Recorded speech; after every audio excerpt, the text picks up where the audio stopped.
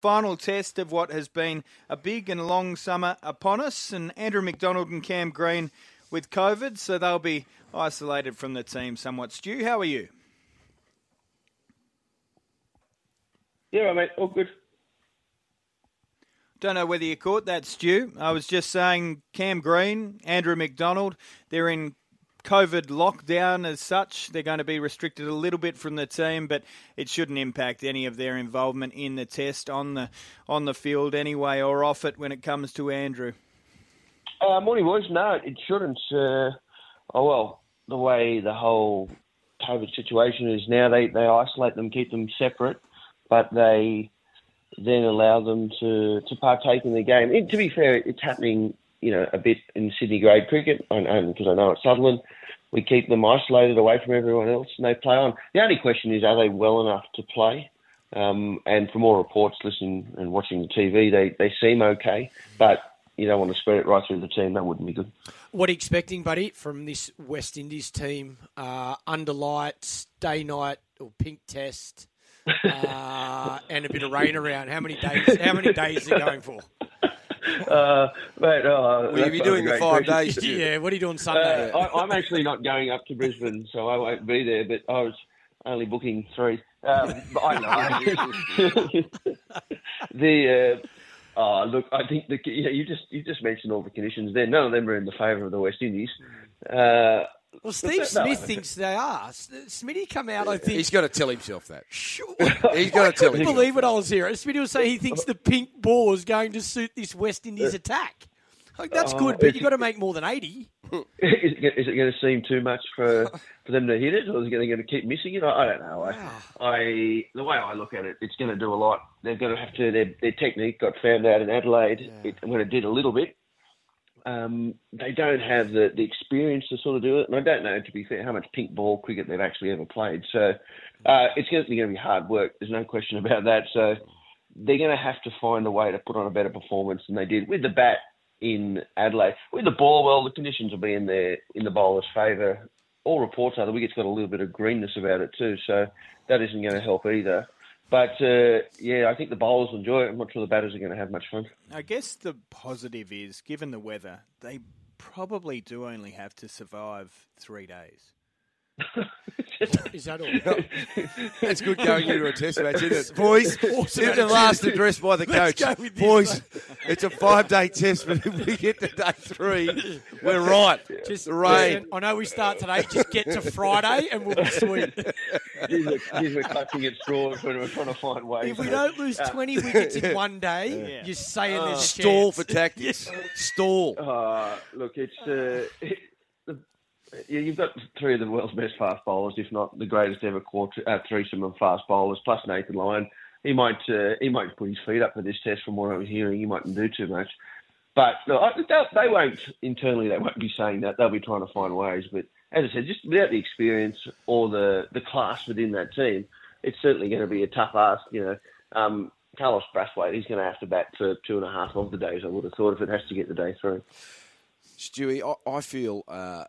not patriotic, because I think I'll be watching more of the India-England game than the Australian-West Indies game. You know what, there's something captivating about watching cricket from India's. The wicket spins, it bounces, it does all things different, so different to what we get here. We'll certainly have the Australian Test match on in the background. No one's not going to do that, but you're right, there's a lot of interest in that series over in India, especially I think one of their blokes couldn't get a visa to get in. He's gone home. Did you see England are only named 1 fast bowler? Yeah, 4 spinners, 1 quick. Well, if you remember the last time they played there, the game ended in 2 days again because the wicket just spun square and all the rest. It really depends on the wicket they're going to produce. I'd suggest it's going to spin, but do that at your own peril, I reckon, in India, because look at the amount of times in the second innings Mohammad Shami or Jasper Bumrah or Siraj gets wickets because the ball keeps low, doesn't bounce, and it reverses. And going with all spinners, it's a risky move. Mind you, maybe they don't have the quicks to penetrate like the Indians do. They've just got a plethora of fast bowlers now. What about this BBL final last night, mate? What did you make of it? Brisbane Heat, exceptional throughout the year. So were the Sixers, but...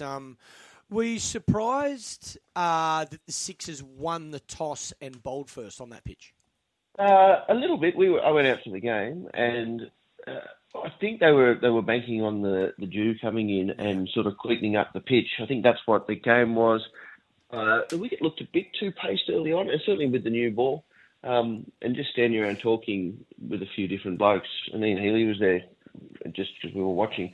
We were both saying 165 is probably on par, maybe just 5 runs, 10 runs more than they would have hoped for. Turned out to be well more than that. You lose a wicket early and then keep losing wickets throughout the match.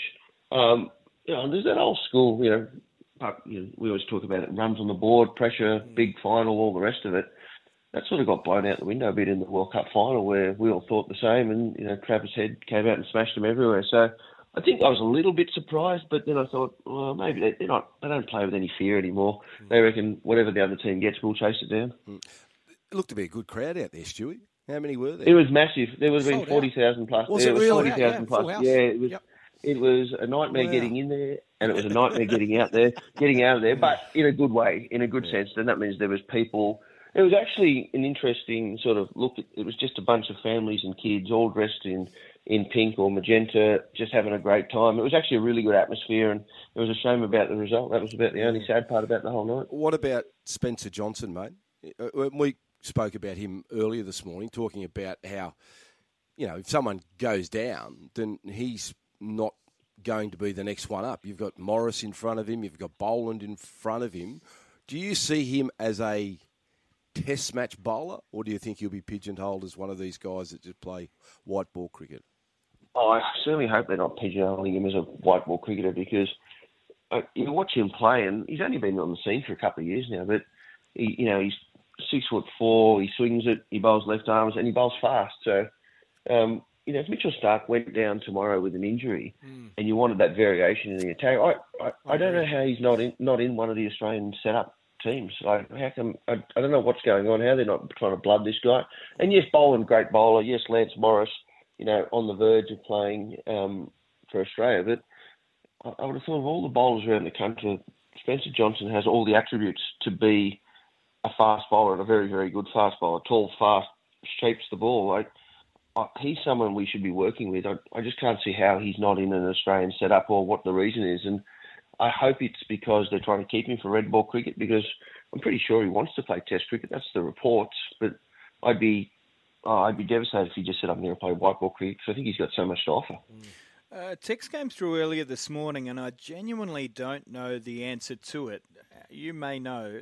Abbott yesterday, so in the second last over of the innings, but his last over of the innings, he took a wicket with the 5th ball and the 6th ball. Now, yes. BBL's now over. Is he on a hat-trick first ball of BBL next season? I don't think hat-tricks carry over from game to game. I don't know. The BBL rules may be different, but it certainly doesn't in Test cricket. It carries over from innings to innings. So like Merv Hughes. The Merv Hughes one is probably the most famous one, where he gets a wicket against the West Indies back in 1980 or whatever, but I don't think it carries over from game. Well, I'm certain it doesn't carry over from game to game. 81, was it? Or have I don't know. Oh, that's 89. Yeah, I do remember that was across 2 innings, different days, and 3 overs, I think. That's the strangest Test hat-trick I've ever heard of. But, yeah, I can only assume it has to be the same match. No, yeah, I can tell you it's done. It's not a hat-trick over a course of 2 or 3 games. That'd be because you could get a hat-trick off the last ball you last over, the last ball of the next game, and that'd be over 3 games. That'd be ridiculous. If he gets a wicket with the first ball next series, I think he should lodge a complaint. But I'm just throwing that out. Stu, if he who's got the wicket, Sean Abbott, if he can even remember this next year, he deserves to have a hat-trick. Well, you know that even Sean's not going to remember, let alone us. And Merv's story is that he didn't know. He didn't know he was on a hat-trick. He didn't know he'd got a hat-trick. Steve Waugh came up to him and said, "Mate, I'm pretty sure you've got a hat-trick." Merv said, "I would know if I'd got a hat-trick. Thanks, mate." And he goes, "No, I'm sure you have." And he goes, "How sure is sure?" And he goes, "I just heard them say it over the speaker. You got a hat-trick. You got this wicket. So he had no idea. But anyway. Benny, you're a good bloke, right? And I like you. but you've completely lost the plot. Well, hey, Stewie, before you go, I just Did want you to read miss this. Monday, Tuesday, Wednesday? You never had the plot. I just want to read this text message out. Yeah. Anyway, with the powerful Churchillian speech, it might rain. Day 3, gentlemen. So let's try and get to then. Is he available for corporate motivational gigs? Snackers from Canberra. So he's obviously inspired. Snackers. Mate, you're going to gig here.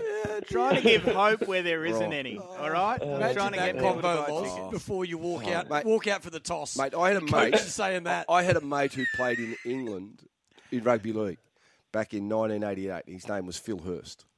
And I lived with him in camp. And he played for a club called Workington.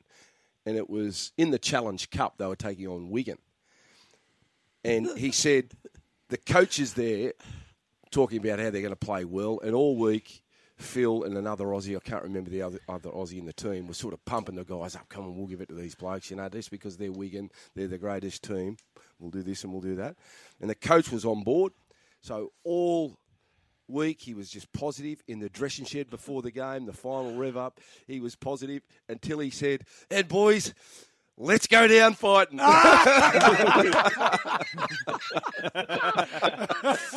the players went, the energy. They got beaten by 100. Yeah. Well, from Ben Churchill to Stu Clark, great to have you on. See you, boys. Have a good day.